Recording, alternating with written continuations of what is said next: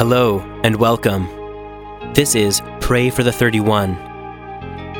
Day 12, Bania in India.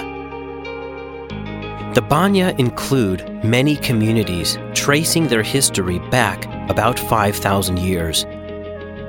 About 50 communities have a traditional caste council and may each need a separate movement. Widow remarriage is allowed among half of Bania communities, and divorce has gained social approval among 33 communities.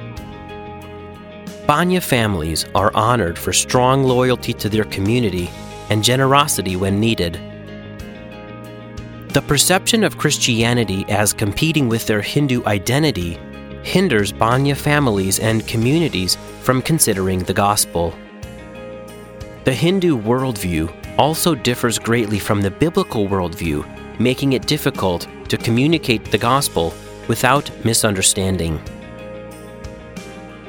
Pray for rapidly growing social media networks to actively discuss biblical truth and for Discovery Bible studies to bring blessing to Bania families and communities.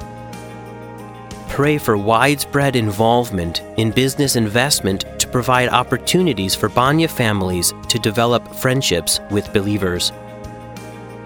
Pray for Bania believers to pursue the Holy Spirit for a gospel movement such as they see in Acts, healing families and spreading to other neighboring peoples.